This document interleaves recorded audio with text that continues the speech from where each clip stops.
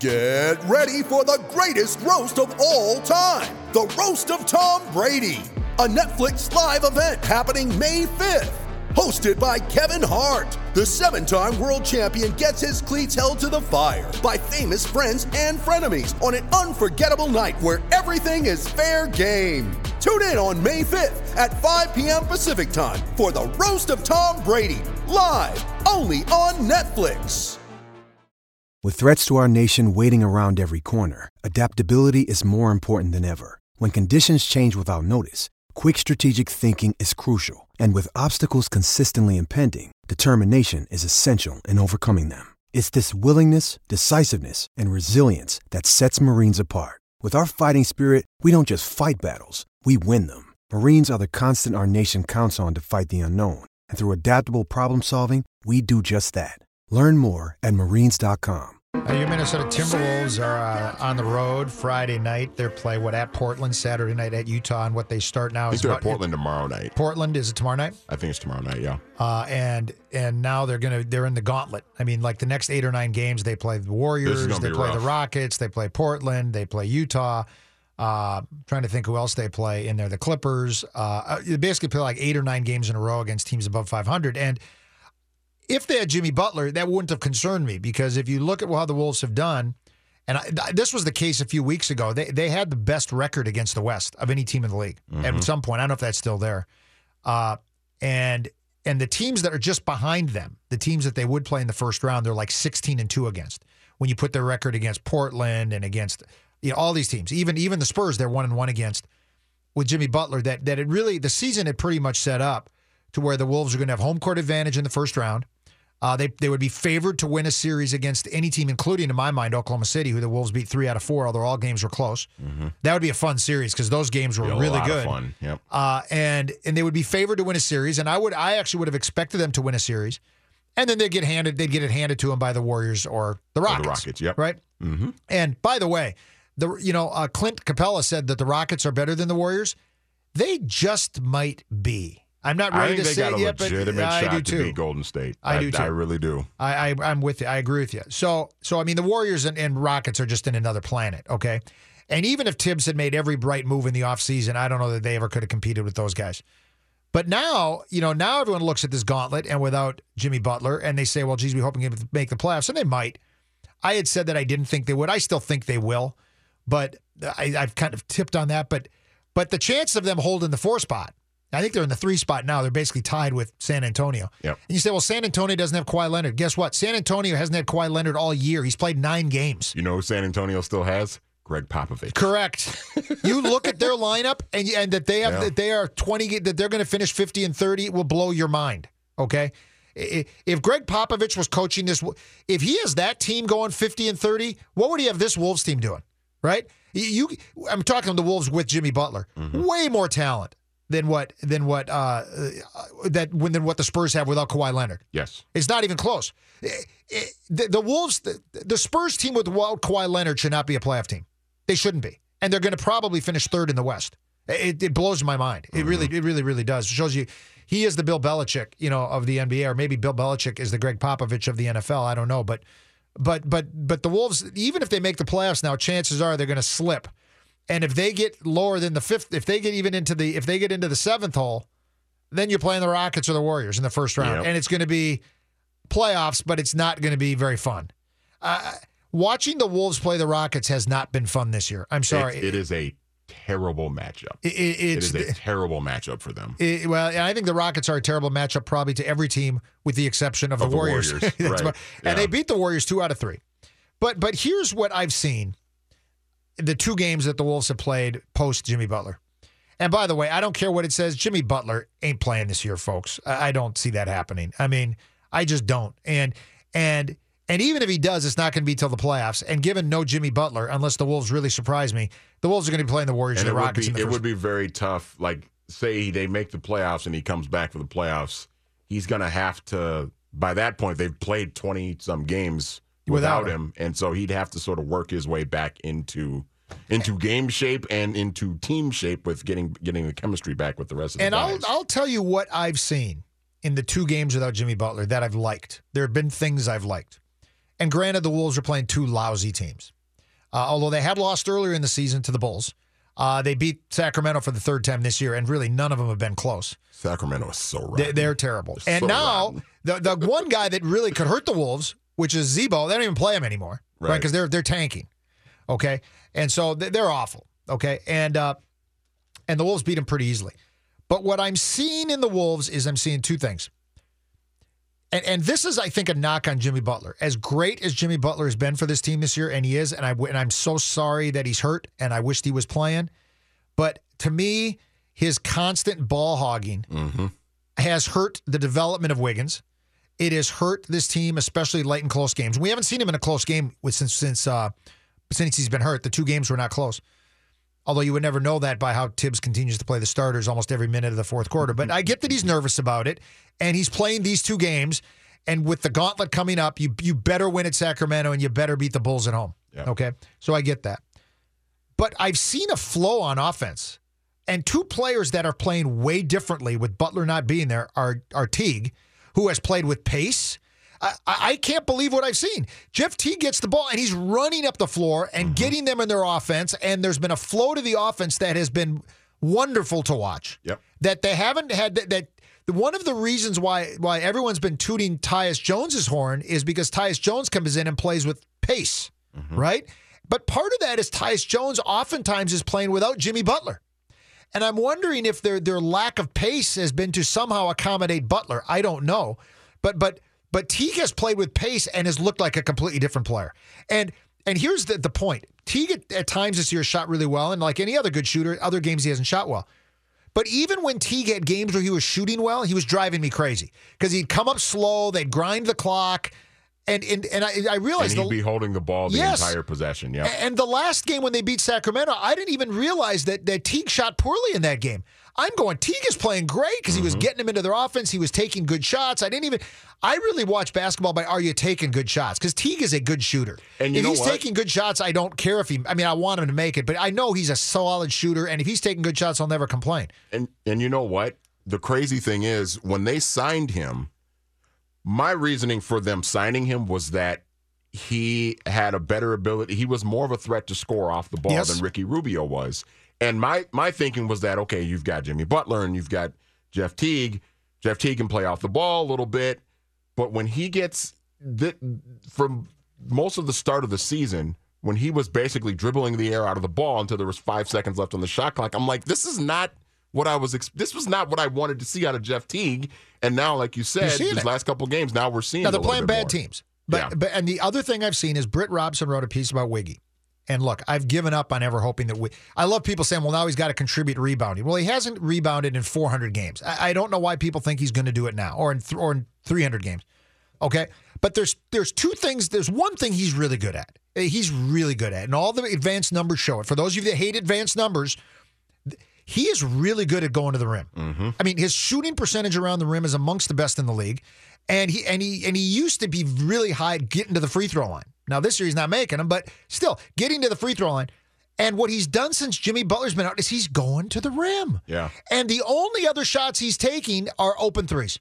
And that's all he should do. Those off the dribble long twos, he hasn't taken very many. If he just goes to the rim and takes open threes and makes some free throws, he can help this team. And I've seen that for the last two games. And I hope he continues to do that. That spin move he does in the lane is almost unguardable. And he makes it a high percentage. Yes, he's a good finisher around the rim, and he needs to be what he does because he's so good at it. And I think that because Jimmy was hogging the ball and that he almost seemed reluctant to do it. And now that's on Tibbs, that even with Jimmy playing, Wiggins, you got to say, Andrew, go to the rim.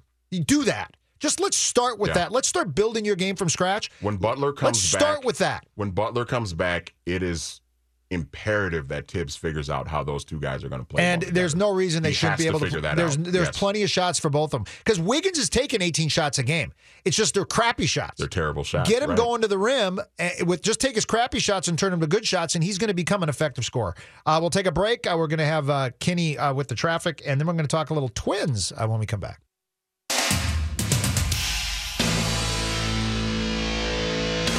I was all tangled up in here. I had to get untangled before. I was wondering if you were all right. I was not having a convulsion. I was just tied up on my cord. But The Twins, all I say is this.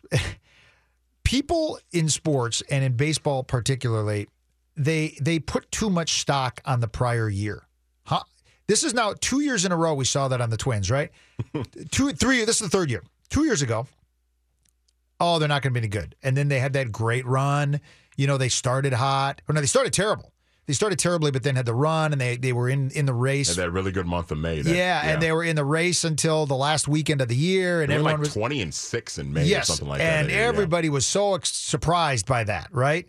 And the Twins, and then going into the next year, which would have been 2016, everyone said, wow, this team is ready to take the next step. And then they went 59-103. They took a step, all right. Yeah. And then going into last year, everybody said, well, maybe they can win 70 games, even though, some of Pacoda, is that the one, had them at like 79 wins? Yeah.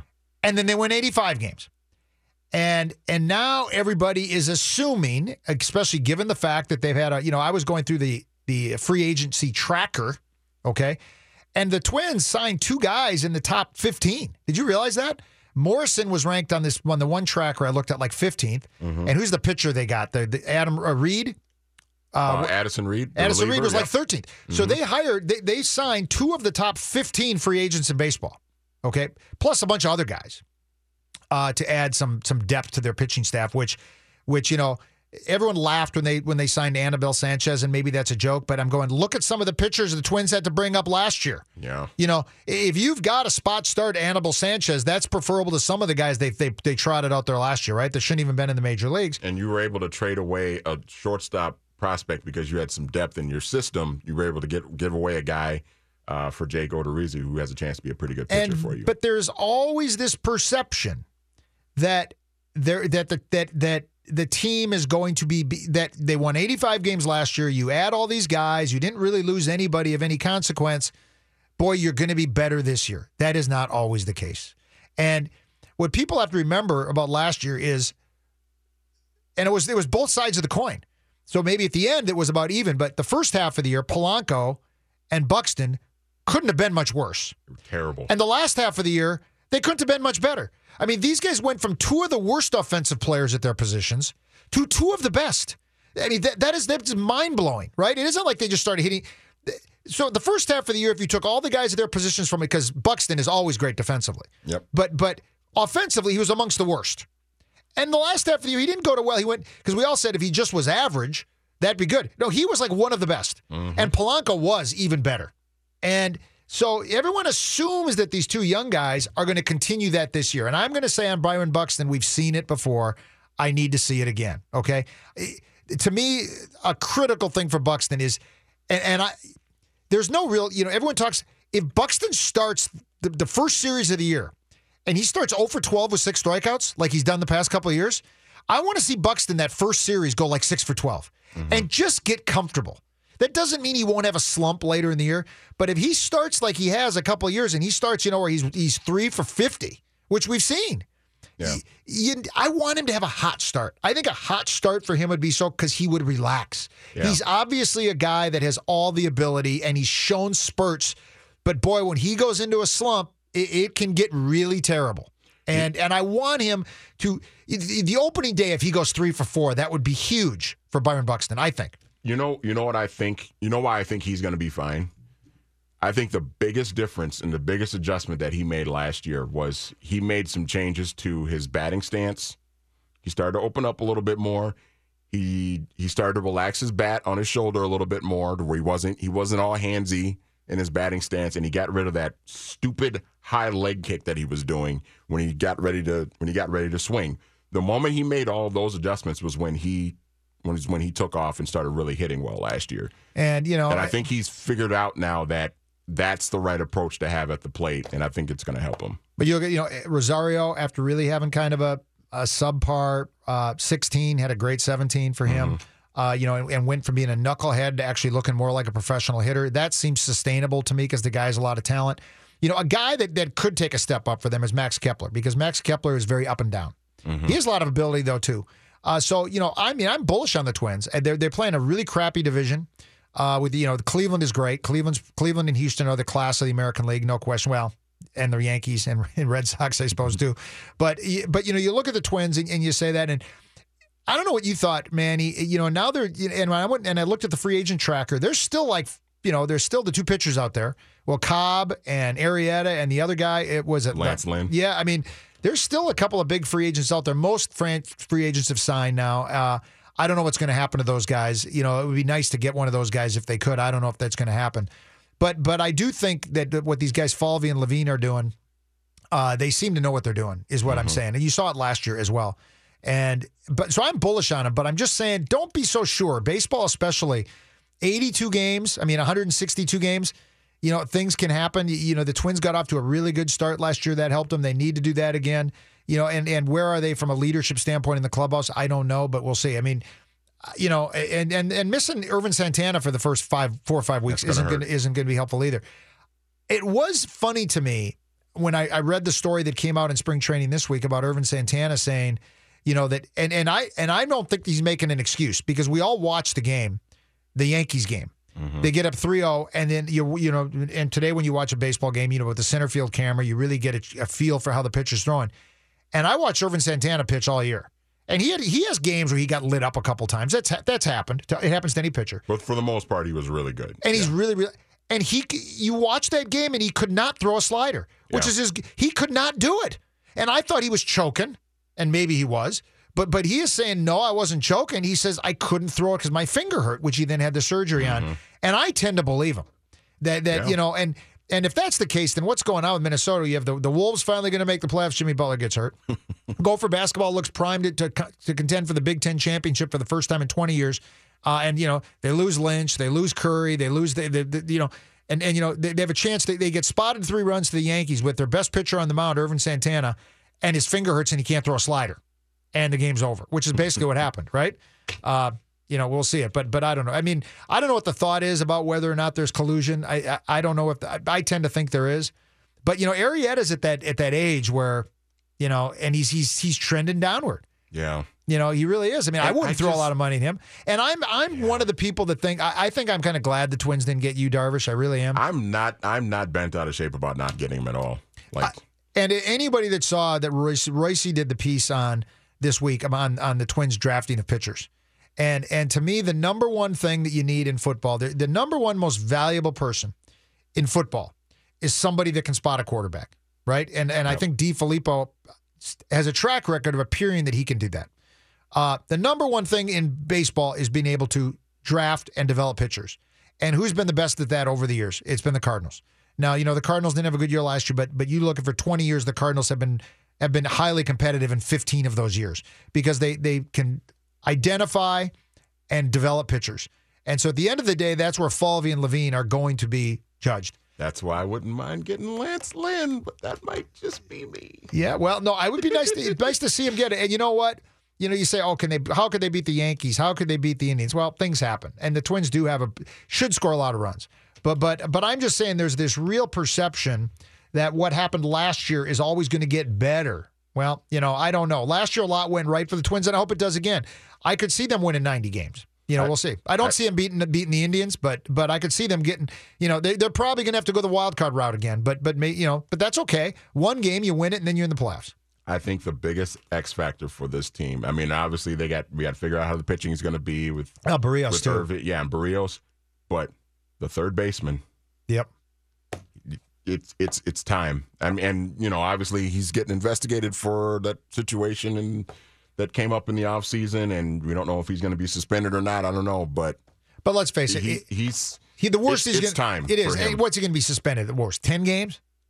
I heard 30. Did you really? Yeah. Has baseball ever done that? What happened to Aroldis Chapman? Was he suspended 30 games? Chapman, I think, got 30, didn't he? Did he? Well, if he did, then that back. But even if it's 30 games. But the only problem is if it's 30 games, all he'll do is eat during those 30 days. Yeah, well, and that's my biggest concern if he has to sit out. But yeah, it's time for him. It is. It's time for him to start taking this whole thing seriously and getting in shape and really taking his craft seriously but I'm telling you what, be adequate at third base.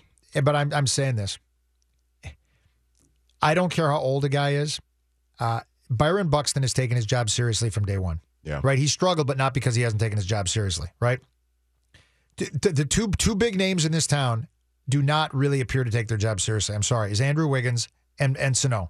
And guys that don't take their job seriously aren't likely, the switch isn't likely to turn on. It's so rare that I see so many of the same. Now, one, Sano has performed better than Wiggins, but they have the similar problems. But they can be better. And they don't. Be better. And I don't see guys like that in the history of major sports doing that. Okay. And then on top of that, you give Wiggins enough money for the rest of his life, and then you think he's going to, Glenn Taylor he didn't do it when he was fighting for the contract. You think he's going to do it once he gets it? I don't think so. And the fact that Sano's not doing it when he hasn't made any money yet, real money by sports standards, it's a major concern. I will take a break, come back. Hockey half hour. You've read about it. I get to experience myself with Jess Myers here on 1500 ESPN.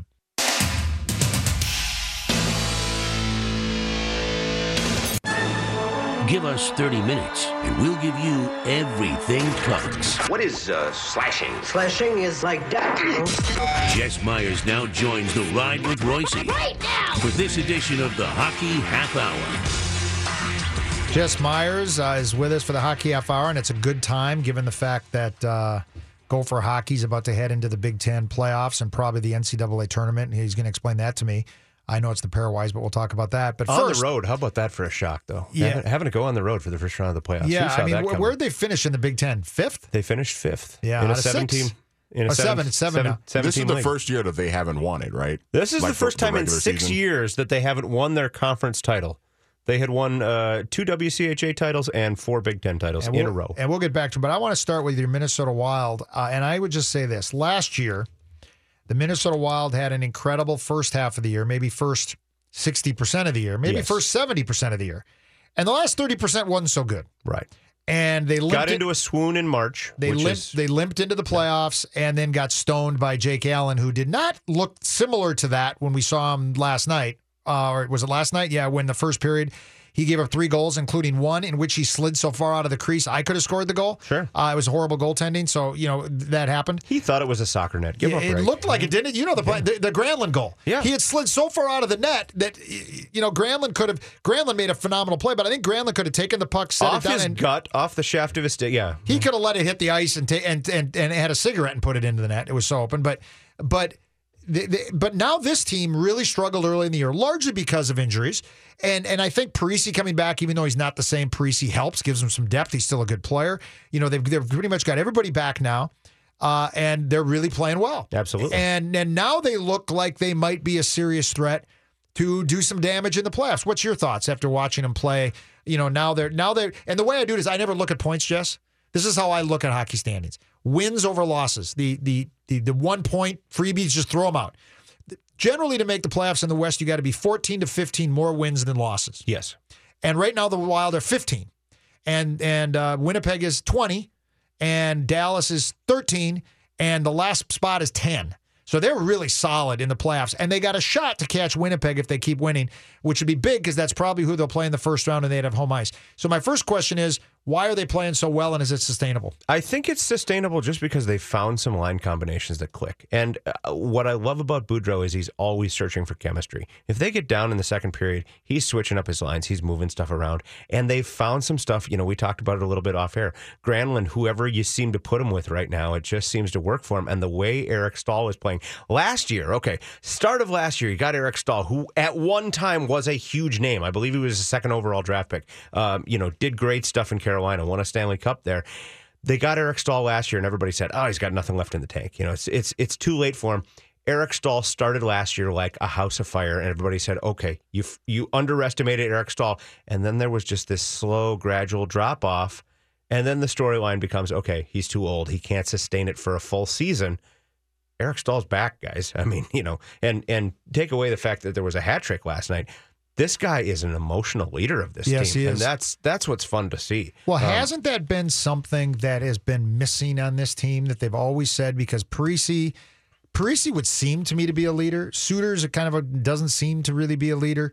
And there's always been talk about leadership. I don't know what that means. But what is Mikko Koivu? He wears the C on his jersey. Is he a leader? Is he the guy that's going to stand up and kick the garbage can? Everybody always says he's not. I don't know. I'm not in the room. You're in the room sometimes. He plays the captain role this way. he's the guy you can go to after a tough loss, and he will stand up for the team and he will answer questions. He knows that's part of his role with the media, is to stand up and be the go-to guy. But I have always questioned, and I like Mikko. I really do. I mean, I respect the fact that he is that guy, that he's not going to, stomp out of the locker room and not talk to people after games. But I've always wondered if this isn't truly Zach Parise's team, or maybe now this is truly Eric Stahl's team. That's the guy that people look to light the fire when you need that extra boost. Well, and am I right? Parise won a Stanley Cup in New Jersey or not? Or did they lose in the finals? He lost in the finals. So the only guy in this team that's won a Stanley Cup is Eric Stahl. Yeah, is that right? That's correct. So there's something to be said for that. Absolutely. And he's playing great. And he I'm surprised how he's a big guy too. He's a big, strong player, and he doesn't look old when he plays. No, absolutely not. So is it sustainable? We'll see. Now, let's talk a little bit about Winnipeg, because that's probably who they're going to play in the first round. Now, how have they done against Winnipeg this year? 1-2, maybe? I'm trying to remember. Yeah, pretty even with Winnipeg, and great, hard-fought games. Corzo, you have been in the stands at Target Field or at the Metrodome when the Blue Jays are in town, have you not? Yes. When it's a good 40% Canadian fans there. Just strap yourself in if we get a playoff series against Winnipeg, especially in the first round, especially with two teams that have true expectations. The Wild are, always seem to have expectations, and Winnipeg has kind of bided their time and put together this young team with a lot of, Kyle Connor, who is a star at Michigan, who goes up to Winnipeg and all of a sudden is a first-line guy, which everybody knew he would be. Patrick Laine, who was the second overall pick, behind Austin Matthews, who's, a Swedish guy and has done amazing things. And now they go out and add Paul Stastny right at the deadline. Yes. So that's kind of we're into this thing. We're all in. We're not satisfied to just make the playoffs anymore. They want to get to the second, third round, see what they can do in Winnipeg. How much fun would that be when you've got a team that's within driving distance? You can get to Winnipeg in probably 7 hours.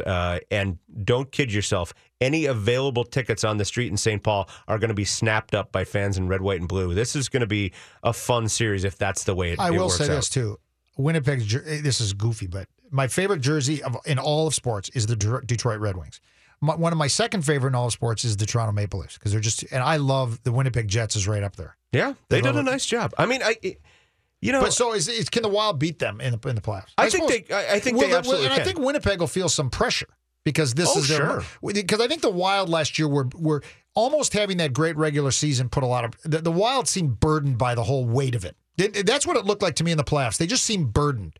And this year, maybe, because they had such a lousy first half of the year, and everyone in town was talking about the Vikings, and they were talking about the Wolves, and they were talking about, the Gopher basketball team is going to be great. No one was really paying any attention to the Wild when they were playing crappy. Right. And everyone thought, maybe they'll leak in. They're not. And now they're playing really well. And they've kind of snuck up on those of us that are not huge hockey fans. And the timing is perfect, too. It is. Viking season's over. The Super Bowl hype is over. Gopher basketball went away. The Wolves, they're going to make the playoffs, but everybody still doesn't really know what they have there, especially now with Jimmy Butler with the injury and all that.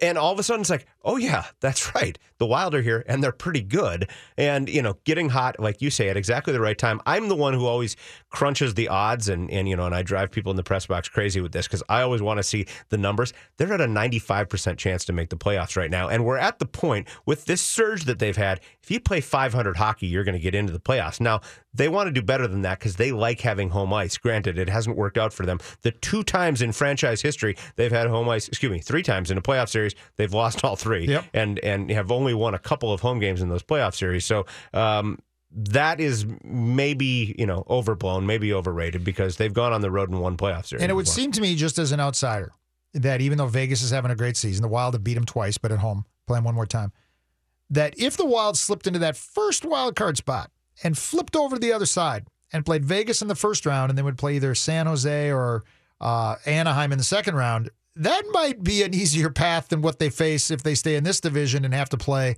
Winnipeg, and if they win that, then play Nashville. Am I right? Absolutely. Yeah. Nashville is the team that still scares everybody. They're the best team in the West, yeah. And, I love, too, the fact that at the trade deadline, we saw stuff like David Poile, the Nashville GM, who I think is one of the true brilliant guys in hockey, making moves just to keep guys away from Winnipeg. He didn't necessarily have a use for him, but he's picking up players just to kind of stockpile and keep them away. That kind of jockeying, that kind of thinking, 3 moves down the road, I just kind of love. But, the Wild stayed pat on the deadline, and I kind of figured they would. Number 1, they don't have a lot of cap space. Number 2, we've seen Chuck Fletcher make a couple of moves at the deadline that have blown up in his face. Last year. Yeah. I mean, I don't know if when they picked up Martin Hansel and the other guy, the long-haired guy, Hall, was that his name? Yes. Okay. Wow. I can't believe I remember that. But that's kind of when they fell apart. It might have been coincidental. It might not have been causation. Lawyers, I mean, you but can't, it didn't help. You can't blame all that on one guy coming there and kind of upsetting the chemistry. But you're absolutely right. And go back to when he was a kind of a rookie GM. The unloading Nick Leddy at the deadline, which people still talk about as probably his worst trade ever, and definitely the worst trade in franchise history. And I can still remember the playoff run the North Stars went on when Steve Kristoff was a rookie. You remember that? No, absolutely. He set it in, and last year Jake Gensel brought a great juice to the Penguins. Maybe Kunin does that here, or Eriksson Ek does it here. You bring a young guy up, and maybe they find all of a sudden they called up Luke Kunin for this little trip they've got, and Kunin, and. A lot of pressure on a kid like him, but he seems to relish that role. He played that role at Wisconsin on some not very good hockey teams at Wisconsin, where he was the go-to guy. He likes being the spotlight guy. So this is not a shrinking violet who you're going to put on the fourth line, and he's going to be content to play that role. He's going to want more minutes, and we've seen flashes of what he can do when he was up earlier this year. I think Kenny wants to go home, so I'm going to go to traffic now and let him get out of here, and then we'll come back. I always want Kenny to go home. And then we'll come back and we'll talk a little Gophers and War Road and maybe U.S. women's hockey when we come back on the Hockey Half Hour with Jess Myers.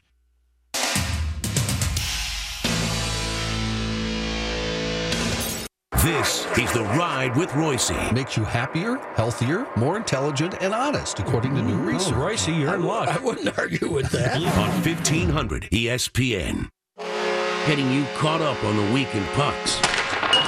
It's the Hockey Half Hour with Jess Myers. A combination that requires the highest level of conditioning, speed, creativity. On The Ride with Royce.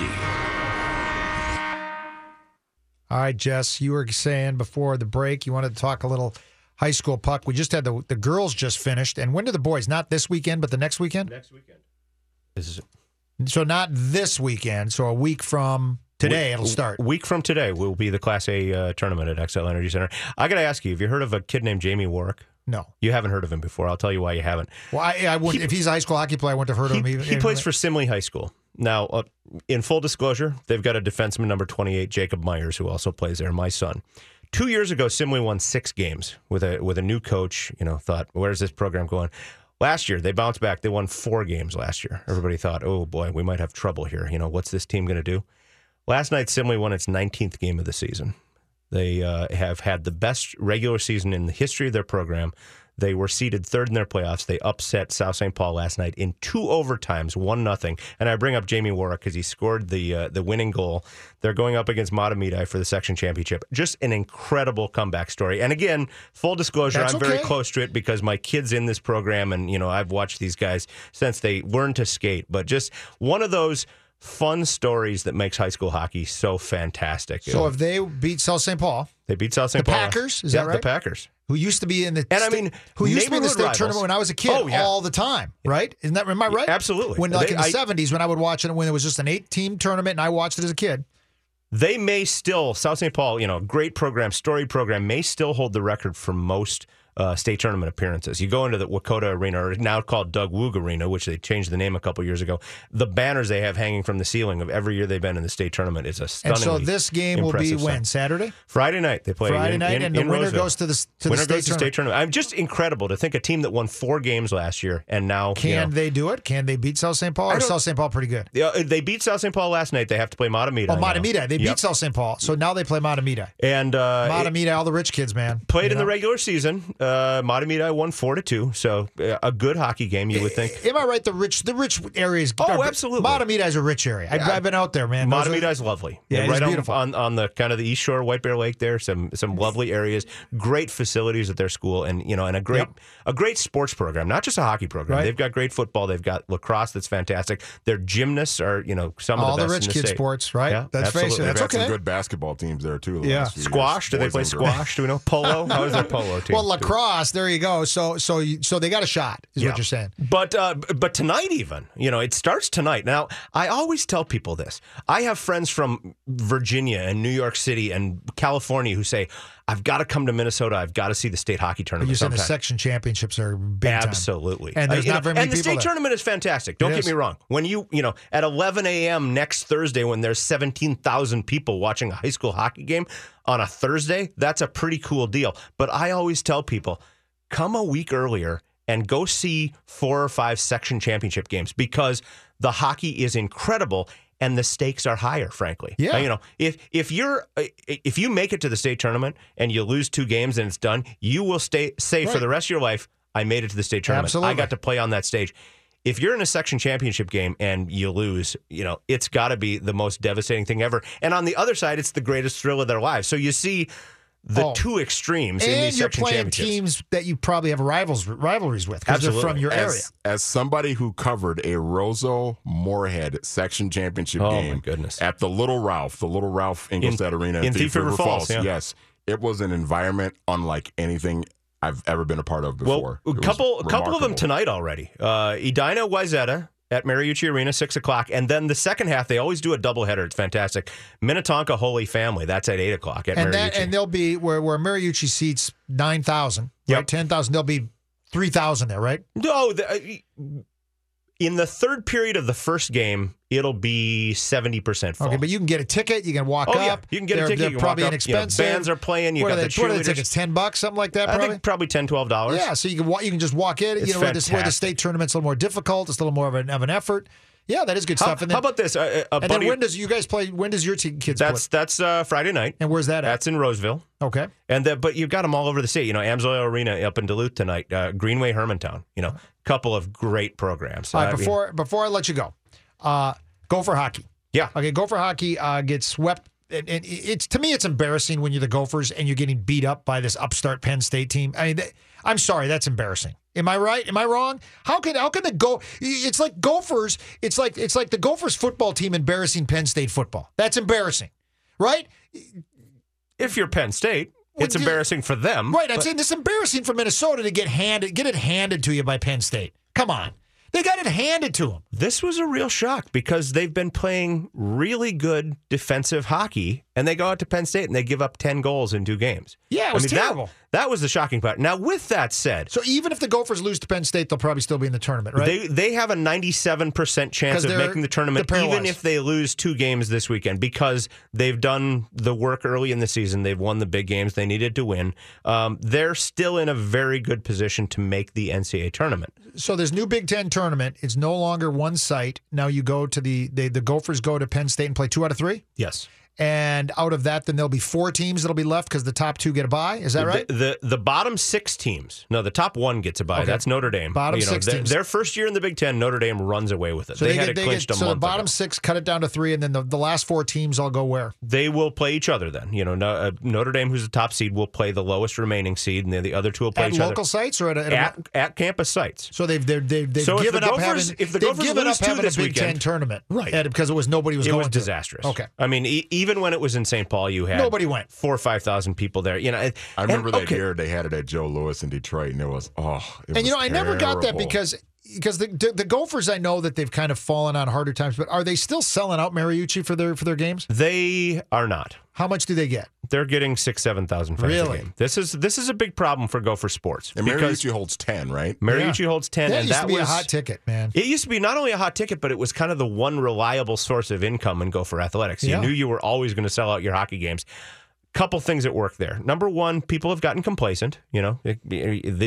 These teams haven't been as exciting for whatever reason. Number two, the Wild, have taken some of the money hockey fans away. And number three, and here's my soapbox, Gopher hockey. You can't charge $60 a ticket for college hockey. People are not going to pay that. That's my number one complaint. It's $60 for a ticket? For the big games, for Wisconsin, Michigan, some of the big games, they put the premium prices on college hockey tickets, and it just doesn't fly. Not even in the Twin Cities in a hockey rabid market like this one. Yeah, no, I agree with you there. That's terrible. Yeah. It's overreaching. I don't even have to make an editorial comment. Just look at the numbers of fans for a team, again, that has won the conference 6 years in a row when people have stopped coming. Why is that? It's not because you're not winning. It's not because you're not representing the program well. When was the last time you saw a scandal or anything like that among Gopher hockey? It just doesn't happen. Don Lucia runs a good, clean program, but you have outpriced people out of this market. And then there's always the Big Ten being instead of the old WCHA and all that stuff. But, Get over that. I agree. But people don't. Seriously. People don't. How many more? I want to play North Dakota. I miss when North Dakota came. Get over it. That's gone. I agree. Now, before we let you go, War Road. You're from War Road. And you tweeted that, War Road said, tell me what you tweeted about War Road and gold medals in the Olympics. There have been 4 United States hockey gold medals, 2 for the men, 1960, 1980, and 2 for the women, 1998 and 2018. 3 of those 4, there has been at least 1 player from War Road, sometimes 2 on the team. So, and so who were the players? 1960, you had Bill and Roger Christian, the Christian brothers. Who make the Christian hockey sticks, right? Their family? Christian Brothers hockey sticks. Are they the ones that started that? They are the ones that started that after the Olympics. Do they still make hockey sticks? They don't make hockey sticks in War Road anymore. Big. Is there still a Christian Brothers hockey stick, though? I think somebody owns the name still, okay. Right. but there's not a connection to War Road anymore, which is disappointing. That was 1960. 1980. Bill Christian's son, Dave, he's on the team as well. Leading scorer on the team, guy who had been a forward all his life. Herb Brooks says, "I'm going to make you a defenseman." Okay, sure. Winds up leading the team in points during the Olympics. And then just last week, Gigi Marvin, Mike and Connie Marvin's daughter from War Road, scores one of the goals in the shootout as the U.S. women. So 4 gold medals for a town of about 1,800, War Road pride. I'm pretty impressed by that. It is, and started by the great Henry Boucher, right? Yeah. Wasn't he War Road? Silver medalist, 1972. Henry is down here in the Twin Cities a lot. Does he make a living being Henry Boucher? He does a lot of being Henry Boucher. I will say that. And Henry's a good friend. He's done some real estate and talked about making movies, all kinds of stuff. But you will see him at the state tournament. He is ever present. He's there signing autographs and a tournament legend almost 50 years later. Well, one of my incredible memories was it the when did they play Edina in that famous game? 1969. 69. So when I was a kid, because there was no ESPN, there was no all this stuff. If there was a sporting event on TV, I watched it. I didn't even care if I cared about the sport. That's why the whole 72 Olympics, I don't think I missed a minute of it because it was sports. I'm not that way now. Now I'm pretty picky about what I watch. And I got Netflix, so what the heck. But I would sit up and I would watch every high school hockey game. And I watched that Edina game. I'm sure I dozed off and maybe when they lost one, didn't they lose 1-0? It was a 5-4 game in overtime. 5-4. So, and the famous story, Edina beat him. And I was rooting for Henry Boucher, right? War Road's down 4-2 in the second period. Henry Boucher gets taken out of the game, you remember. I don't remember much about it. Hard hit along the boards. It's debated endlessly. Was it an elbow? Was it not an elbow? He's out of the game. He breaks his eardrum. War Road, without the best player, in the state, rallies to tie it 4-4, goes to overtime. Edina wins in overtime. I remember I was such Met a big center. Yes, I was a huge Henry Boucher fan. So I was and I was rooting. As a young child, I knew enough to root against Edina. It was in my blood. It was in my blood. And then later when I went to Minnetonka High School, it became very easy to root against Edina. Quickly, Great Outdoors coming up next. That's right. Have got one of the founders of Quail Forever, a guy named Thurman Tucker. Fascinating story. Moved up here from Mississippi when he was a kid. Grew up hunting quail because that's how you ate when you were a young kid in Mississippi. Thanks. Stay tuned. The South Dakota Stories, Volume 1. She was a city girl, but always somewhere else in her head. Somewhere where bison roam, rivers flow, and people get their hiking boots dirty. Like, actually dirty. So one day she fled west and discovered this place of beauty, history, and a delicious taste of adventure. But before she knew it, she was driving away with memories to share and the hopes of returning. Because there's so much South Dakota, so little time.